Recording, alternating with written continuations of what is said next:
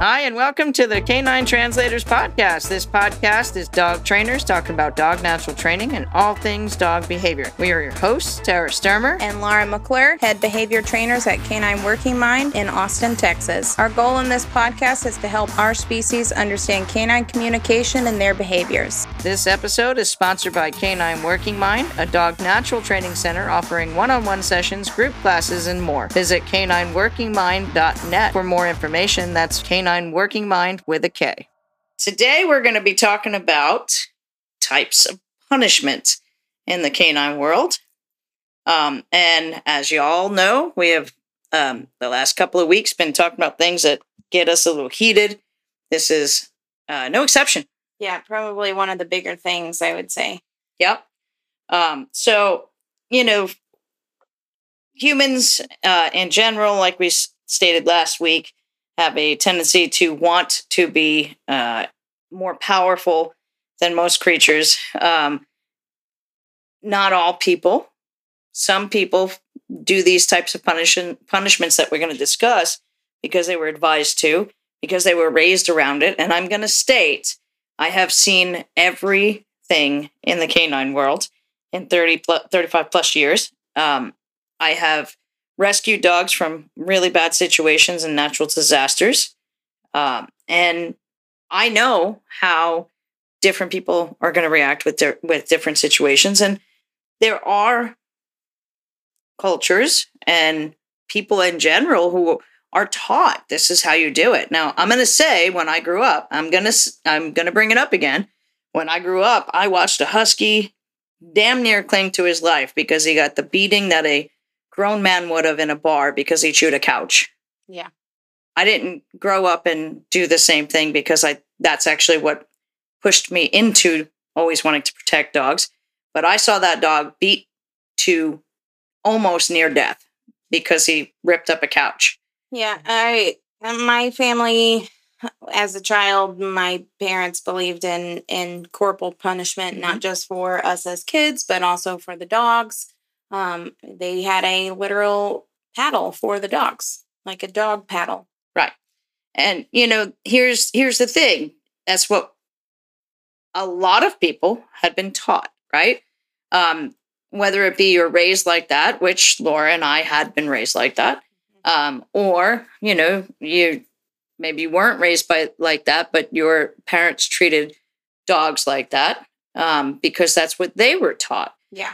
And a lot of it goes back to the idea has to be put in your head, just like I was talking about with the dominance theory last week, right? And honestly, the idea put in my head after seeing that multiple dogs, not just the husky, but the husky is the one that stands out the most. And the little dog. Yeah. Right. Yorkie. That little Yorkie, to this day, I have such regret that I, at 8 years old, couldn't grab that dog and run away with it. But for me, it made me want to protect them. It didn't put the idea in my head that I had to be physical to correct anything. Yeah. But again, each person's different. You grow up in a situation and you think that's the proper way. Well, it worked for me, so it must work for, for my dog or whatever. So we want to talk about different types of punishments and why they're inappropriate with domestic dogs. Okay. One of the biggest ones that we hear about nowadays, and I'm going to say it probably came about 15, 16 years ago because it was made very popular on TV by a certain TV personality that I really don't like. It was rolling a dog on its side. Yeah. When it misbehaves, kind of pinning it with your hands. Right. Or on their back. Yeah. Right. Now, we still, shockingly in today's day and age, because we have a lot more positive trainers now than we did when I first started. I'm going to say probably a handful of positive trainers were around 35 plus years ago. And even with all of the positive trainers we have, there are still misconceptions on how to have a negative reinforcement with a dog, right? Yeah. So a lot of times people fall on that old school. This is definitely probably one of the ones that I hear the most. Like when we do a consultation and it's how do you correct your dog or how did you correct your dog? And this is definitely rolling it on its side or on its back until it relaxes is one of the biggest ones that I hear. Right. And I'm going to go back to one of the reasons why we don't like it. I think I started explaining it last week, but I'm going to go over it again for the listeners. When a dog pins another dog in the pack, they're not pinning it because it's a correction. Yeah. Right.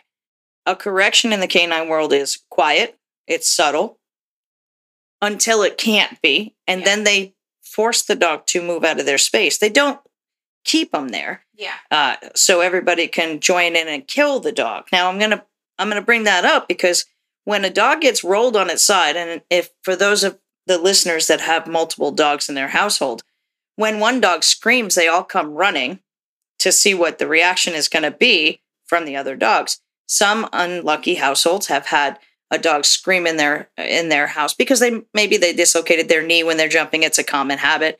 And then all of the dogs join in to attack that dog. Yeah. Because it's pack mentality. Yeah.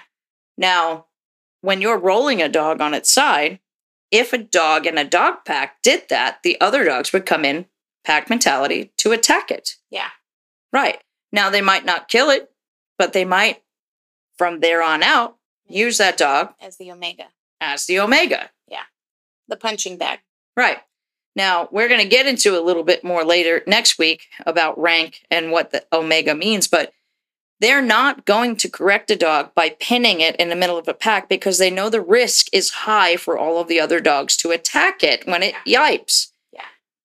The dog that rolls another dog and pins the other dog is what we call a gamma, or the unstable dog in the pack member. That's because they want to move up in rank. They want to show the weakness of the other dog. They have to show their strength. And a true protector doesn't want to see weakness from another dog.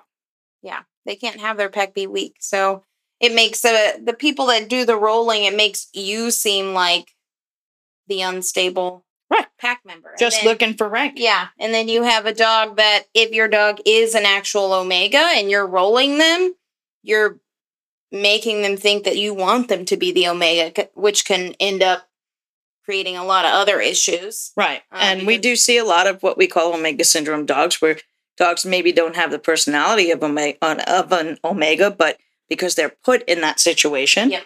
They don't feel like they have a choice, and then it ends up creating a bigger problem. Right. Explosive behaviors. Yeah. And then if you're trying to roll a dog that's another gamma or injuries, look out. An overconfident dog, then have the first aid kit ready. Yeah, because it's not going to be pretty.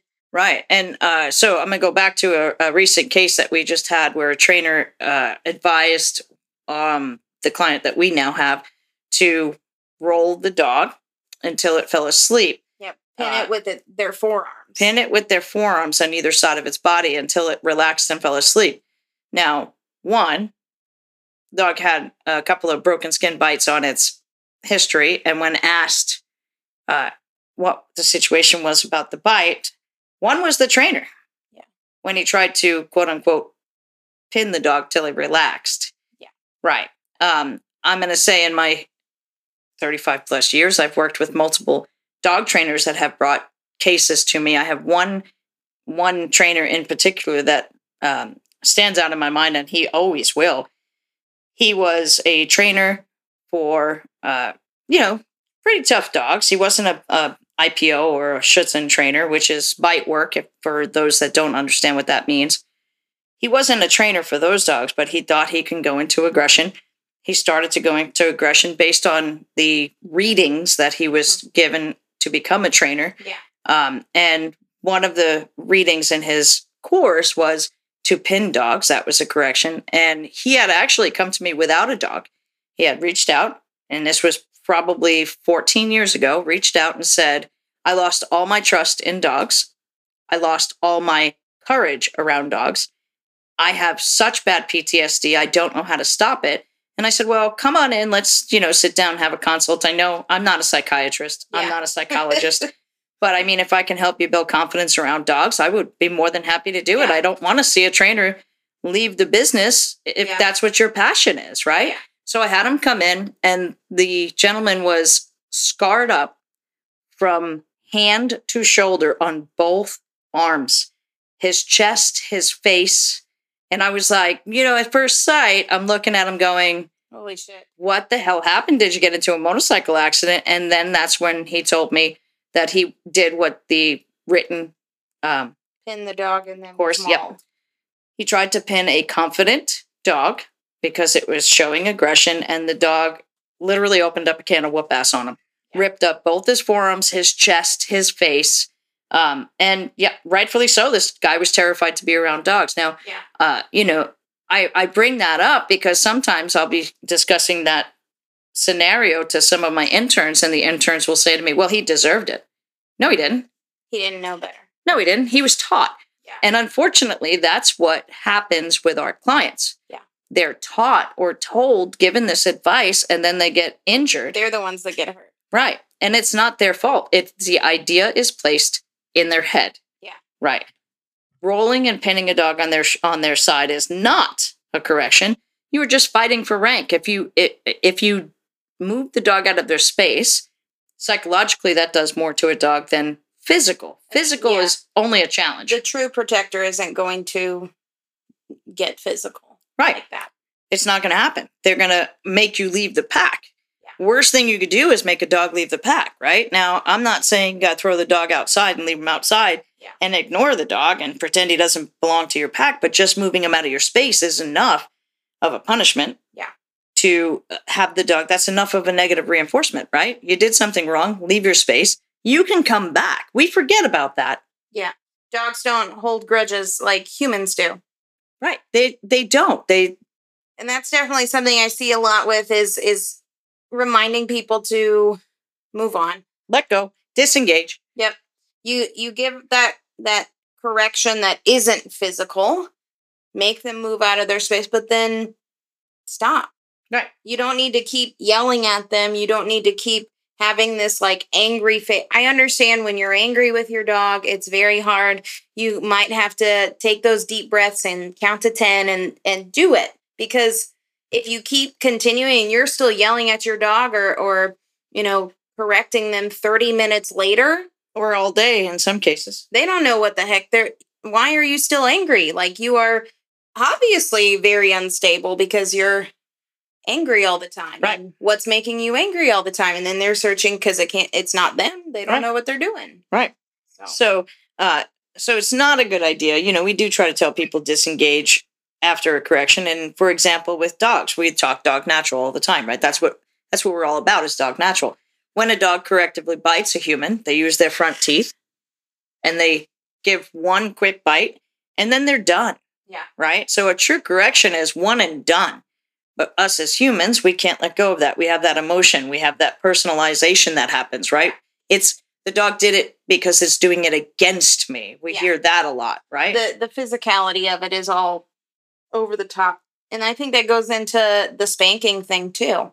Because a lot of people... Yep. And that's definitely something, like I said, that's what my parents did, was spank.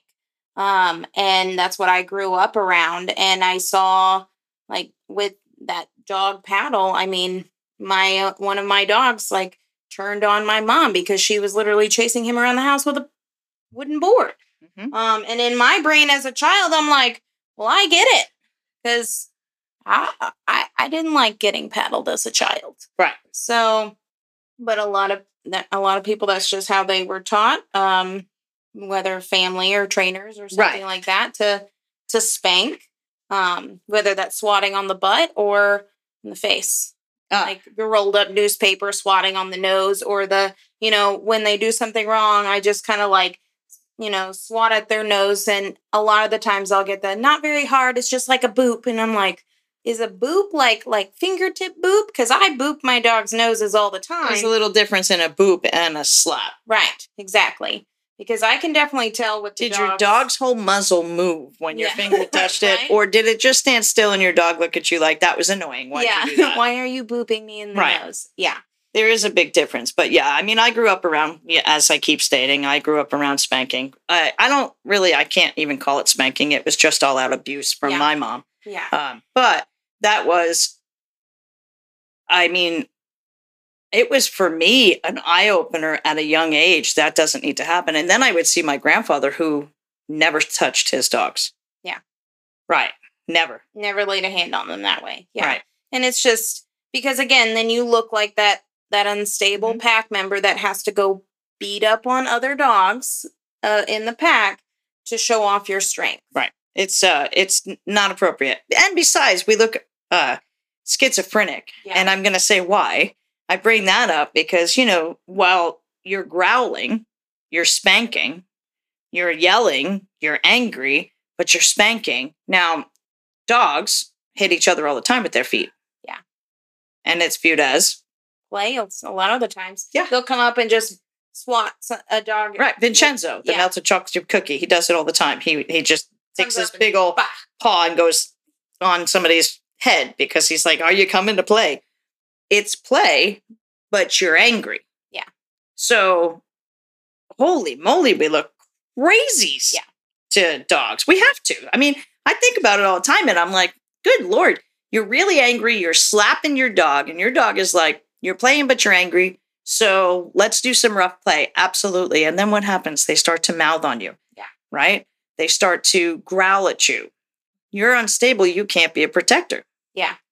And that's, I mean, with the spanking and stuff, it definitely, I see a lot with the dogs that will, they might snap back at the owner when they spank them. Right. Or when they swat them on the nose. Or they go, and a lot of owners misread the dog feels bad moment. And this is something that a lot of people don't understand. Yeah. So after you get really angry and you get physical with your dog, be it a newspaper or your hands, or whatever. I've seen much worse, but after you get into that situation and you yell at your dog, the dog might go run underneath a bed or in their kennel or under a table. Well, I know they feel bad because they go put themselves in timeout pretty much. They go and they have this look to them and, they definitely look sorry. And what's the question we ask them?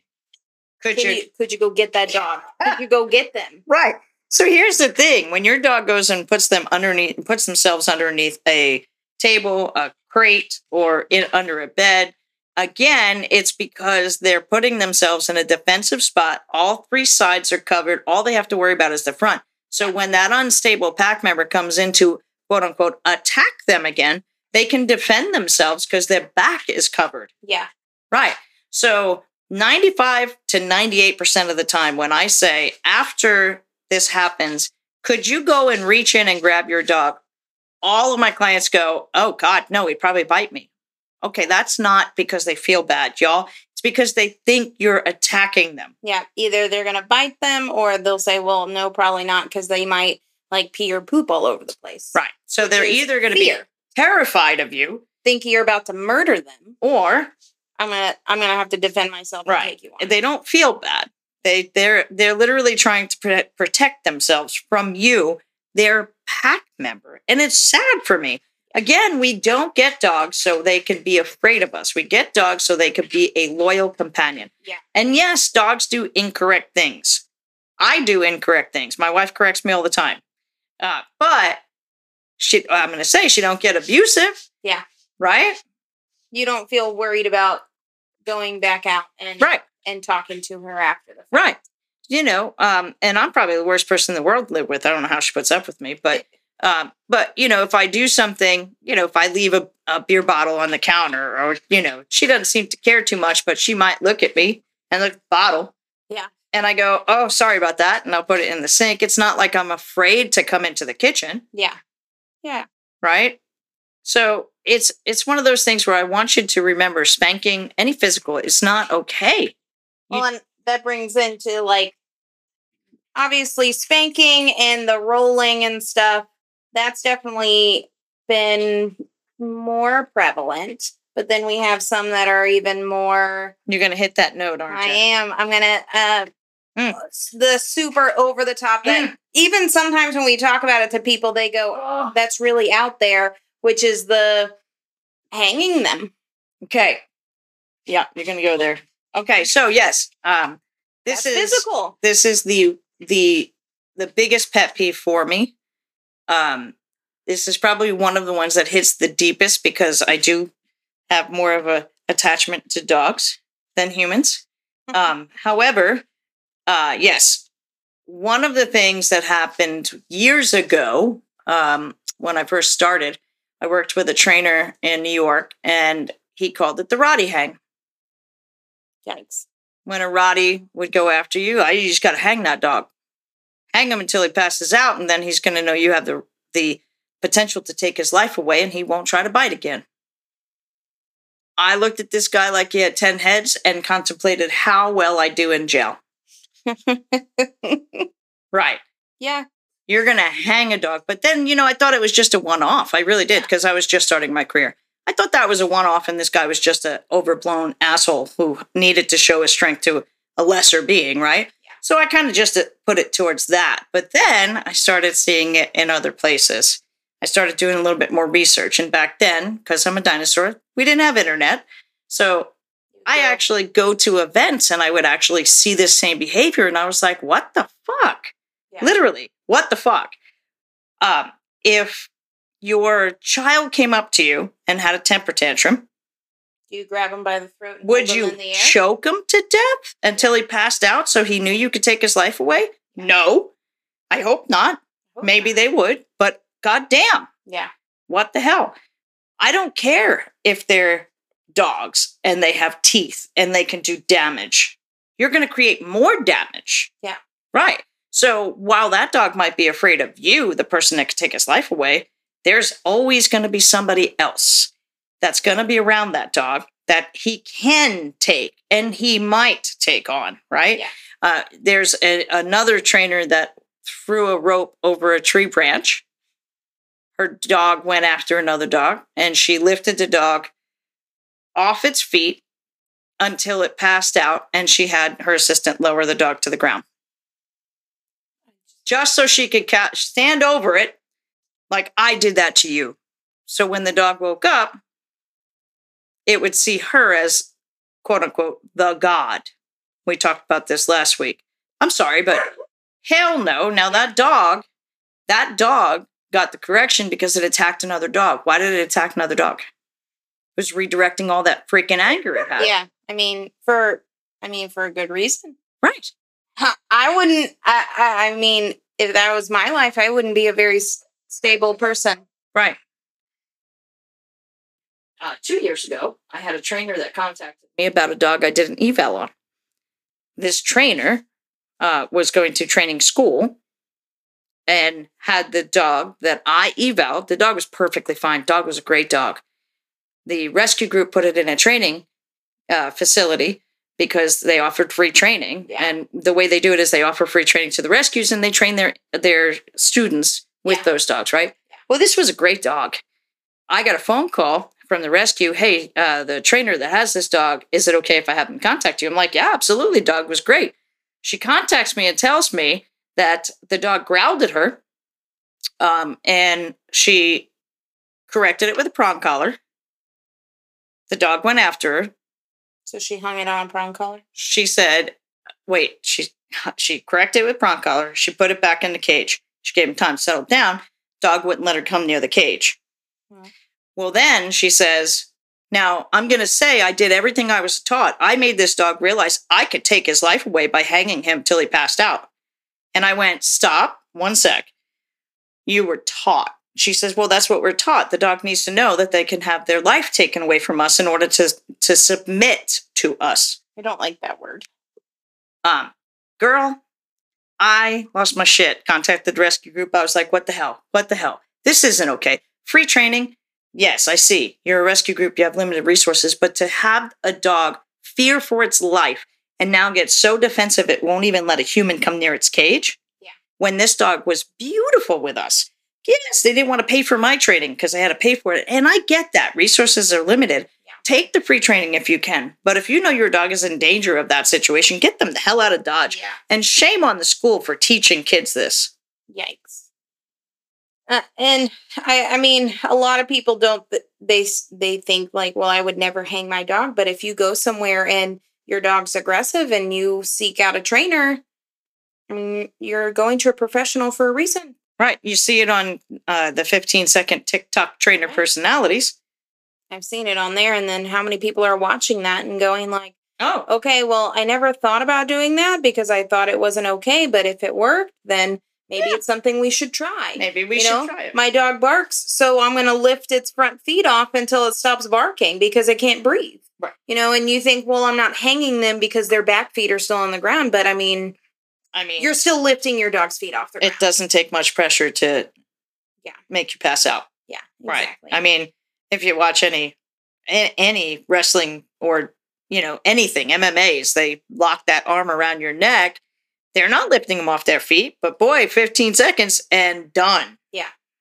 And I think it's shorter than that, but I'm just using that number. But for real, honestly, there's no reason to hang a goddamn dog. Yeah. Sorry. Again, I'm losing it. And I'm trying to get professional again. A lot of the like getting physical, the physical punishments.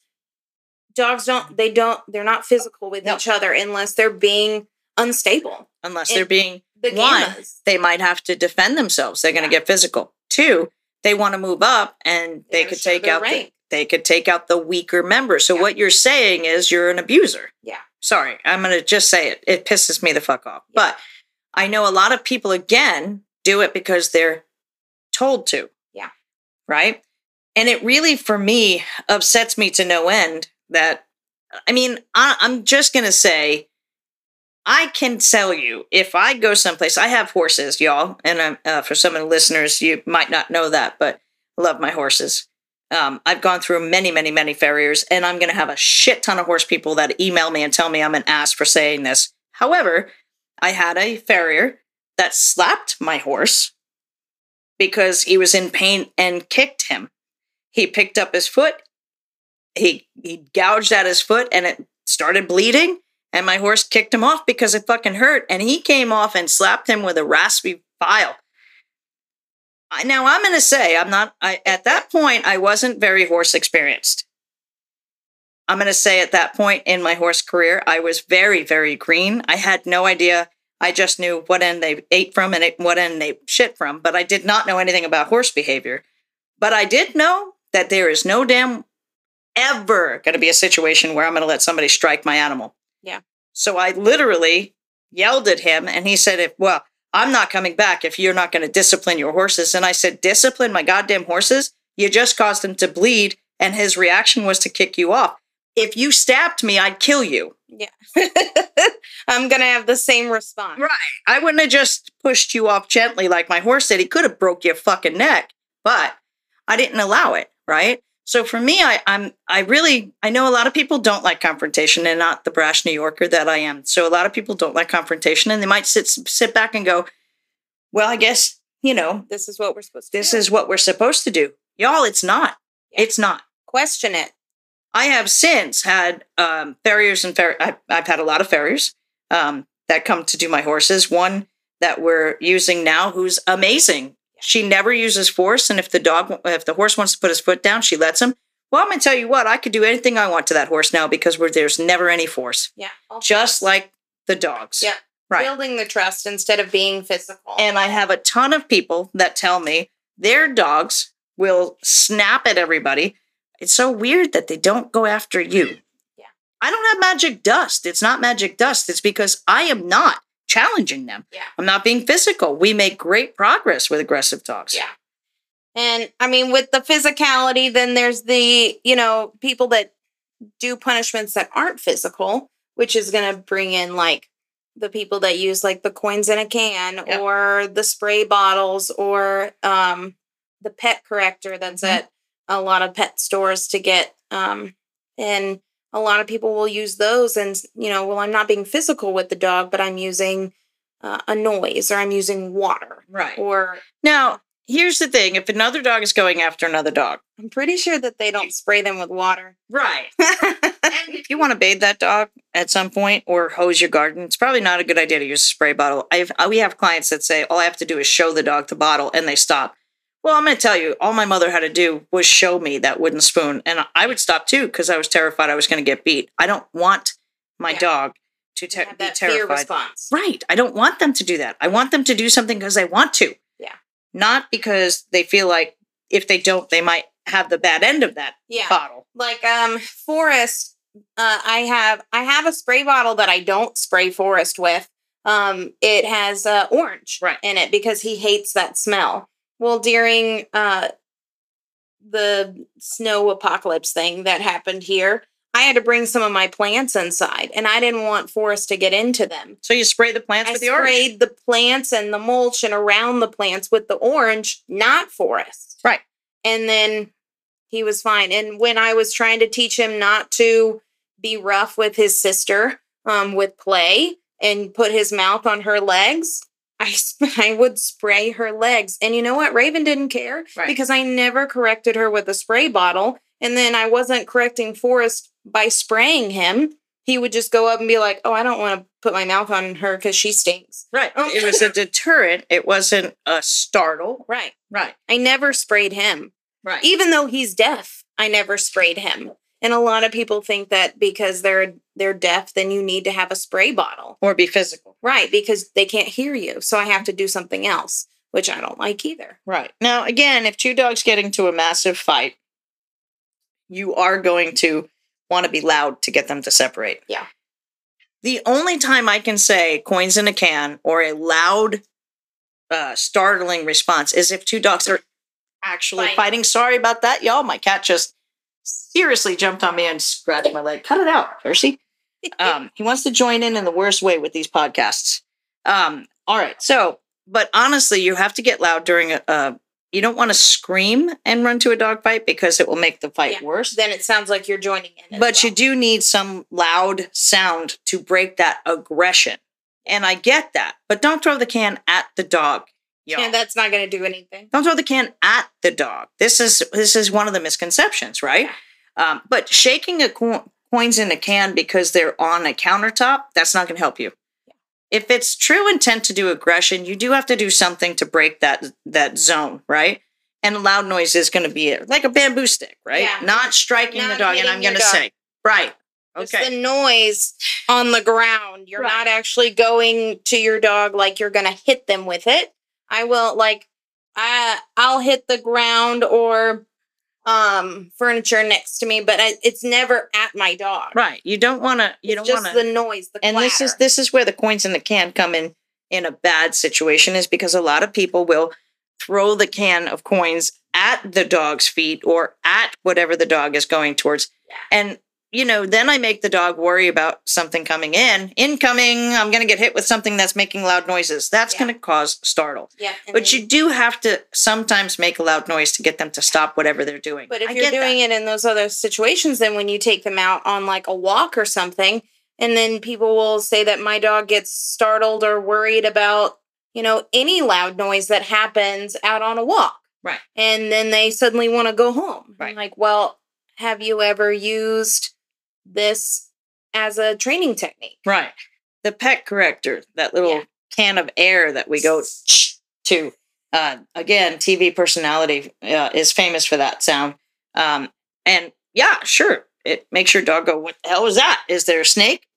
Or maybe a tires losing air. I don't know. It's a hell of a hissing sound. I don't know what the hell that thing is. So it's going to startle them out of it. But the pet corrector is probably used in ways that it should not be. Yeah. On a walk, using the pet corrector. Or people will just make the noise themselves. Yes. They'll hiss at their dogs. I'm going to warn you, the cat is behind you, and his nails are very sharp. Yeah, I mean, I can't tell you how many times we'll have a training session, and I'll literally have to tell the person, like, I need you to stop hissing at them. Yeah, please You're stop not that. A snake.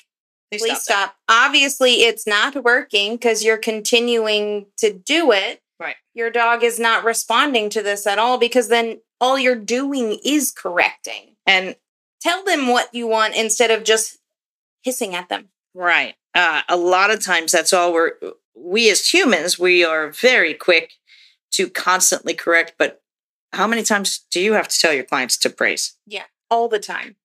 I'm usually the one that praises, and then they come in like maybe 3 seconds later, and they realize that I'm the only one praising, and their dog is always looking at me instead of looking at them. And I literally have to be like, you have to mark it right away, because I'm having to do it. And timing is very hard for. I'm not gonna lie about that. Timing is super hard to develop when it comes to training. Almost all handlers that I know, it takes a long time to get that perfect timing. Yeah. But you don't have to have perfect timing as long as you're telling your dog they're doing something great. On a walk, they're right next to you, and they're not pulling. They're focusing on you. Almost everybody ignores their dog at that point. Yeah. I could drive down the street and see dogs that are walking right next to their owners, just looking up their owners, and the owners got the headphones in looking at what they're going, and they're not paying attention to their dog. Yeah. But I'll guarantee you if that dog pulled, they'd get either a leash check or a verbal correction. Right. We are, as humans, so quick to correct. Yeah. And it's sad because we want the dog to be focused on us, but why would they focus on us if we're always grumpy and we don't notice their good stuff? Yeah. And that's definitely something we are seeing a lot more of is the constant corrections and the verbal corrections a lot. And a lot of that is the hissing, like the pet corrector, which every time one of my clients hisses at their dog, I have to try to not visually tense up. Literally, I just want to like I need to shake that off, just like the dog. But I'm just like, no. I know. I want to do it. I want to do an experiment. You know, for our listeners, we do all these silly videos, right? I'm going to do an experiment with my wife. I didn't tell her about this, and she doesn't listen to the podcast because she, tries to avoid my job at all costs. She's always afraid I'm going to come home without my limbs or my butt. So she avoids it, and I know I'm safe here by saying it, but I was going to try an experiment with her this week of every time she did something, just go at her.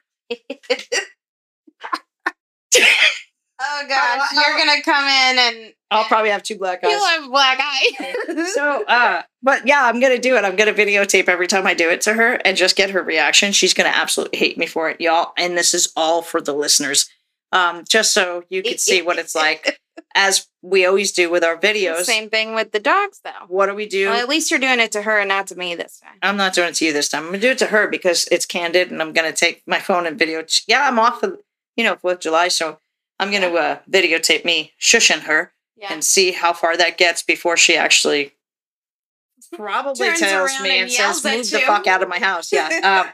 But we always do that. What would we do as humans if we did it to us, what we do to dogs? This is something that y'all need to think of. Would you want your spouse or partner hanging you off your feet till you passed out so that you knew they could take your life away? Would you want your kid to think that? Yeah. Or doing the hissing sound or like shaking the coins, but not saying anything. I'm so going to videotape that. I'm going to try it. I'm going to do each one. Well, some of them you won't be able to watch, but I'm going to do some of them. You're probably going to have to bleep out some of them. Some of them I'm going to do because she's going to cuss at me, I'm sure. Yeah. But this is something that I always want our listeners to realize. You know? Then you have you get physical. Then you have let's do the noises. Then what about the ones where you don't even touch your dog because you try to have them self-soothe? Oh yeah. So I'm not going to touch them. I'm not going to do anything. I'm going to self-soothe, which is going to be tethering them to something. So tethering them to the stair banister or the couch or this is something else. This is a bad one because it's actually all over the internet. Yes. We're starting to hear a lot more about We are. And I've heard from a lot of our clients, some that actually have gone to positive trainers. And I'm hoping this reaches my positive trainers that are out there. If you tether a dog to an inanimate object to help them self-soothe when there's a guest there, kind of goes back to if I shoved you in a closet and closed the door. Yeah. You're not defended. There's no way you're going to self-soothe. Yeah. But if I handcuffed you to the dining room chair while we had guests. Yeah. And you didn't know these people. Well, let's put it into, for dogs, because some dogs are really worried about guests coming in. So if you were here and we handcuffed you to the table while there was a big old wolf spider walking around and you knew it. Yeah. How calm would you be? Would you be able to self-soothe? Hells no, you would not see me self-soothe. But again, you're doing the same thing to a dog. Yeah. Right? And some of we don't think about the potential. Now, some dogs might go, oh my God, I'm tied to this stuff and I'm trapped, so I'm going to shut my mouth.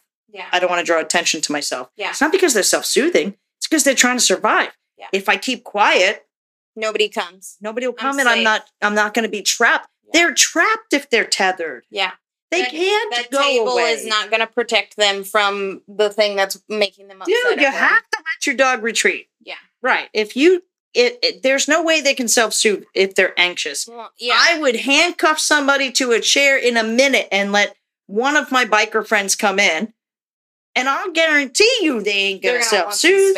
They're pretty mouthy like I am. Well, and a lot of people will do it when their dogs get mouthy with them. Like they get frustrated, they start taking it out on the owners, or they start getting mouthy during play. So then they'll go tie their dog up to something and tell them like, well, they just needed to calm down because they were getting mouthy. So I went and tied them up to something. I'm like, I'm pretty sure you're just building some frustration. And now here's the thing. We tie them in view of whatever's making them nervous.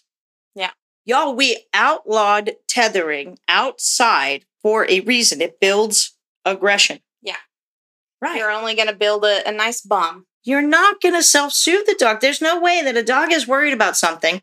You tie them so they can't get away, and they're still seeing or interacting with that object that makes them afraid. Be it, I don't care what it is. Wolf spider, forget you. I mean, you'd own the business tomorrow because I would drop dead of a damn heart attack. There's no way I'd self-soothe. Sarah's gone over a whole fucking couch to get away from a spider. I She just jumped the whole couch, broken hip and all. That's right. Broken hip and all. I look like an Olympic freaking athlete jumping over that couch to get away from a wolf spider. Now, if I was tethered to self-soothe to get over my fear of that issue, I'd drop dead right there. Yeah.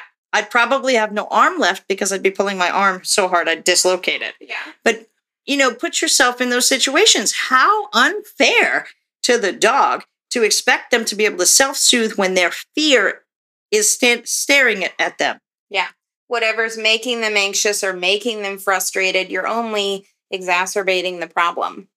And so going from being physical to, okay, I'm just not going to touch them at all. No, neither of those are appropriate. No.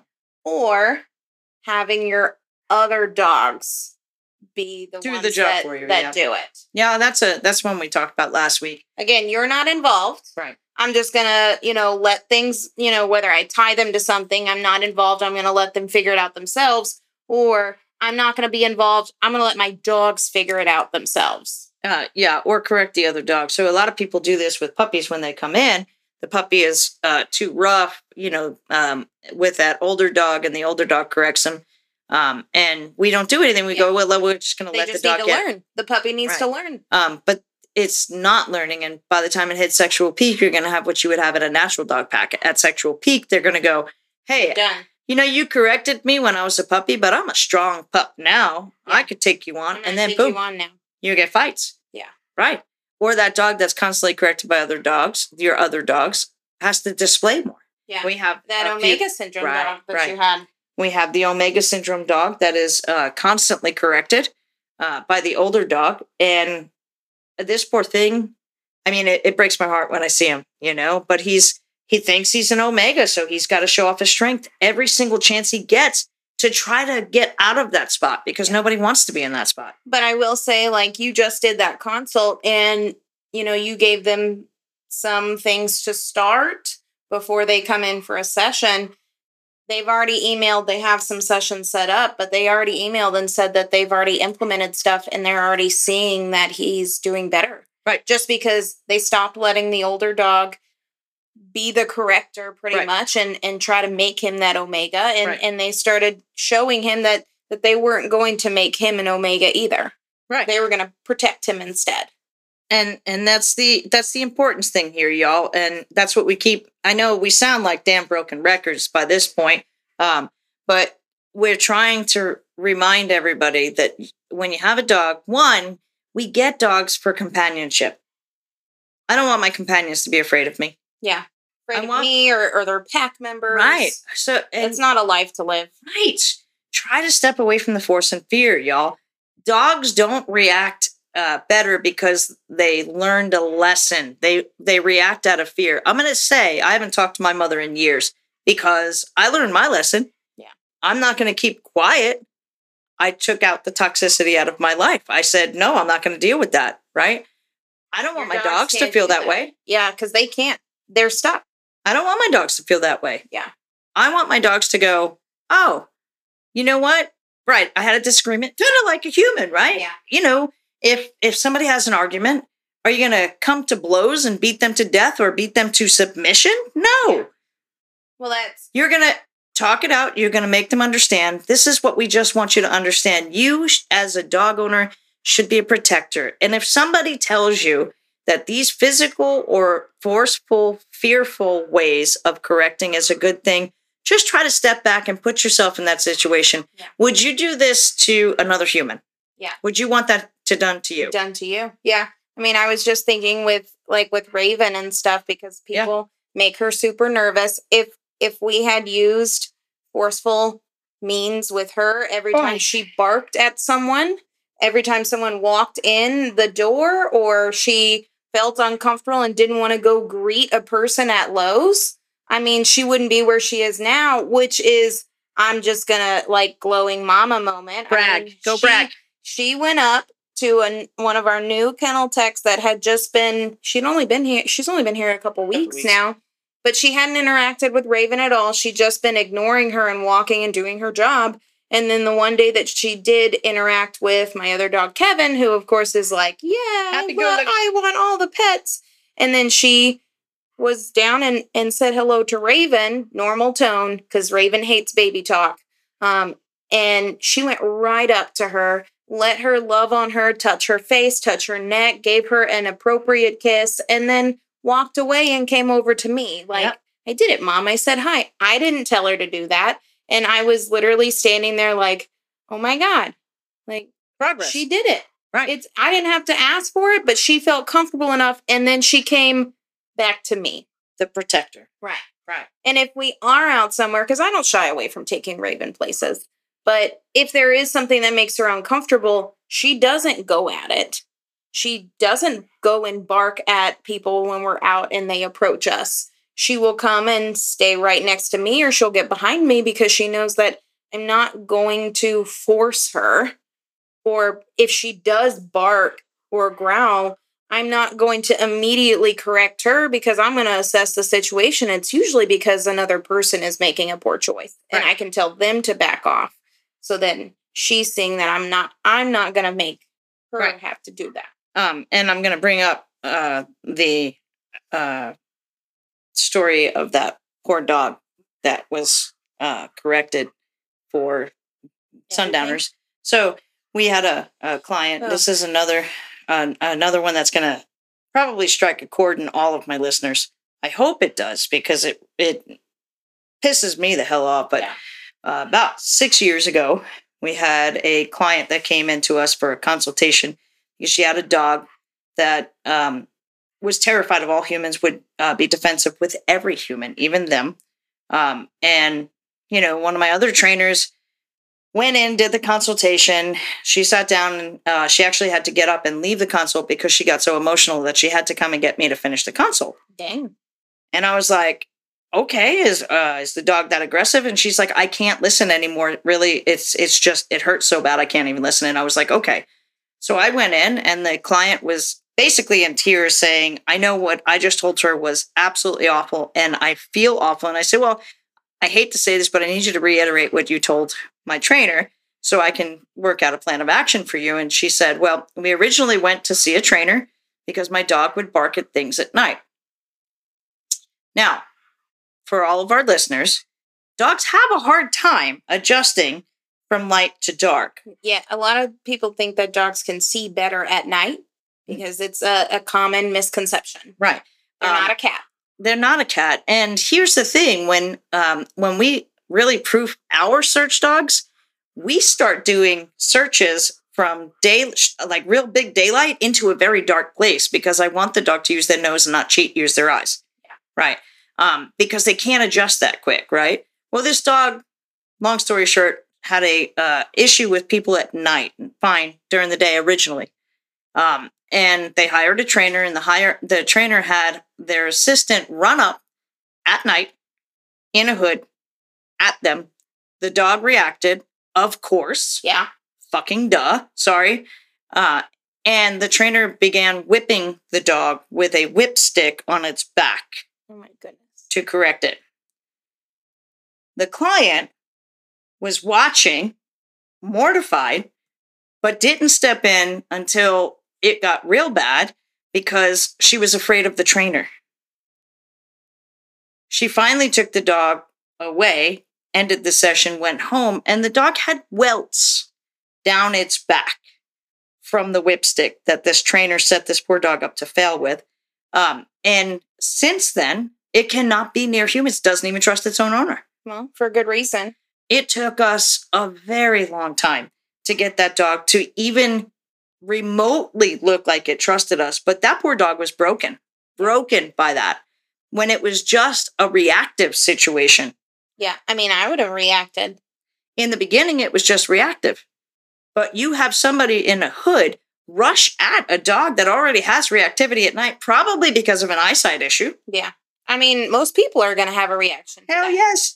Most people already walk around at night and well, here in Texas, everybody's got a gun on their hip, so they're already hand on the pistol. But for real, honestly, if you had somebody rush up at me, you're damn straight I would be defensive. Yeah. Right. And then, honestly, if I was put ourselves in that situation, if my wife all of a sudden started beating you. Oh, good Lord, end of relationship, right? You're not going to want to get beat by the person that you think is going to protect you. Yeah. Again, going back to that physicality of the punishment. Right. It was absolutely, for me, heartbreaking that a human can do that much trauma to a dog and call it quote unquote training. Yeah. Right. These are the things that we hear from the force fear cases, and it really does set off a nerve in my system. And the hard part is, again, the owner didn't say it was okay to do this, and she was afraid to take her dog away because she was afraid of the trainer. Yeah. I mean, so how do you think the dog felt then if the human was that afraid of the trainer? I mean, what the fuck? Yeah, then of course the dog's going to be way worse. They're the one getting hit. Right, y'all. So all in all, just if you haven't gotten anything out of this, please don't just stand idly and watch if you're not comfortable with something a trainer is doing. Okay? Yeah. Don't. There are proper ways to show a dog that you're disappointed. We even have a whole communication protocol just for that. So a dog knows that when you're disappointed, it's in their behavior, but it's not a physical thing, and the dog is not upset in any manner. They just go the opportunity to correct themselves. Right. And if you're interested in that, please give us a shout. Or if you're a trainer who has been taught this force and physical, please give us a shout. We can show you the proper ways to correct a dog without being assertive, physical, fearful. Yeah. Okay. Being the gamma. Right. Yeah. And that's going to kind of lead into our next week's episode, which is going to be all about rank within the packs and kind of breaking down that rank in the pack, which will then tie a lot of this stuff in about how that dominance theory, how these punishments can affect the rank within your pack, and how having rank in your pack, well, yes, you're going to have those personalities. You don't have to have dogs fighting for it. You don't have to have the hierarchy that way. Right. And so we're going to break all that down, go over all the different ranks within a pack, because a lot of people don't know that. Right. So, and we really do appreciate everybody listening. We're getting a lot of great feedback from it, and we do appreciate y'all listening. We're going to start diving into, I'm going to just throw it out there. We're going to start diving into subscriptions. Probably not in the next couple of episodes because I'm brand new at this and I don't know this techie stuff. I'm doing it just because Laura told me to. But we're going to dive into some subscriptions in the near future, and those subscriptions will hold VIP podcasts if you're interested in those. The VIP podcast will be about behavior programs and talking about the different types of aggression and breaking them down in detail. A lot more in depth. Right. Those will be paid podcasts, paid subscriptions, but we'll still have our regular scheduled weekly venting session. Yes. That will still be going on, but we're making more work for ourselves. So our listeners, if they wanted to do the paid subscription, they are more than welcome to do it to gain more access into Laura and I's minds. Yep. So be on the lookout because that'll be coming soon. We don't have a exact date yet. But just keep it in the back of your mind. Yep. And if you are interested in that, please shoot us an email at info@caninetranslators.com. That's info at the letter K, the number 9, translators.com. Thanks for joining us today. Please remember to like and subscribe, share. I mean, if you know someone that's using these types of forceful punishments, I mean, it's an easy way to be like, hey, I just listened to this podcast and they were talking about punishments for dogs. I think it would be a great opportunity for you to listen. You don't have to tell them what we say. Right. You just tell them it's a great opportunity for you to listen. Yeah. Right. But we do appreciate all of our listeners and all of the good things we're hearing from y'all. We do love it. If you have any ideas for shows in the future that you might be interested in, we have had quite a few people give us their 2 cents as to what they want to hear, their requests for podcasts, and we have added them into the schedule lineup. Laura is very OCD about her scheduling, so she has added it. Yeah. We will have a few more guests come on. We have a lot of guests coming up soon. And then, as always, y'all, remember to see your dog, hear your dog in order to help your dog. And protect first. If you have any questions, comments, or ideas about future podcasts, please email us at info@caninetranslators.com. That's Canine Translators with a K. Please like, comment, subscribe, and share with your friends. Remember to always try to see them, hear them, and help them. And protect first.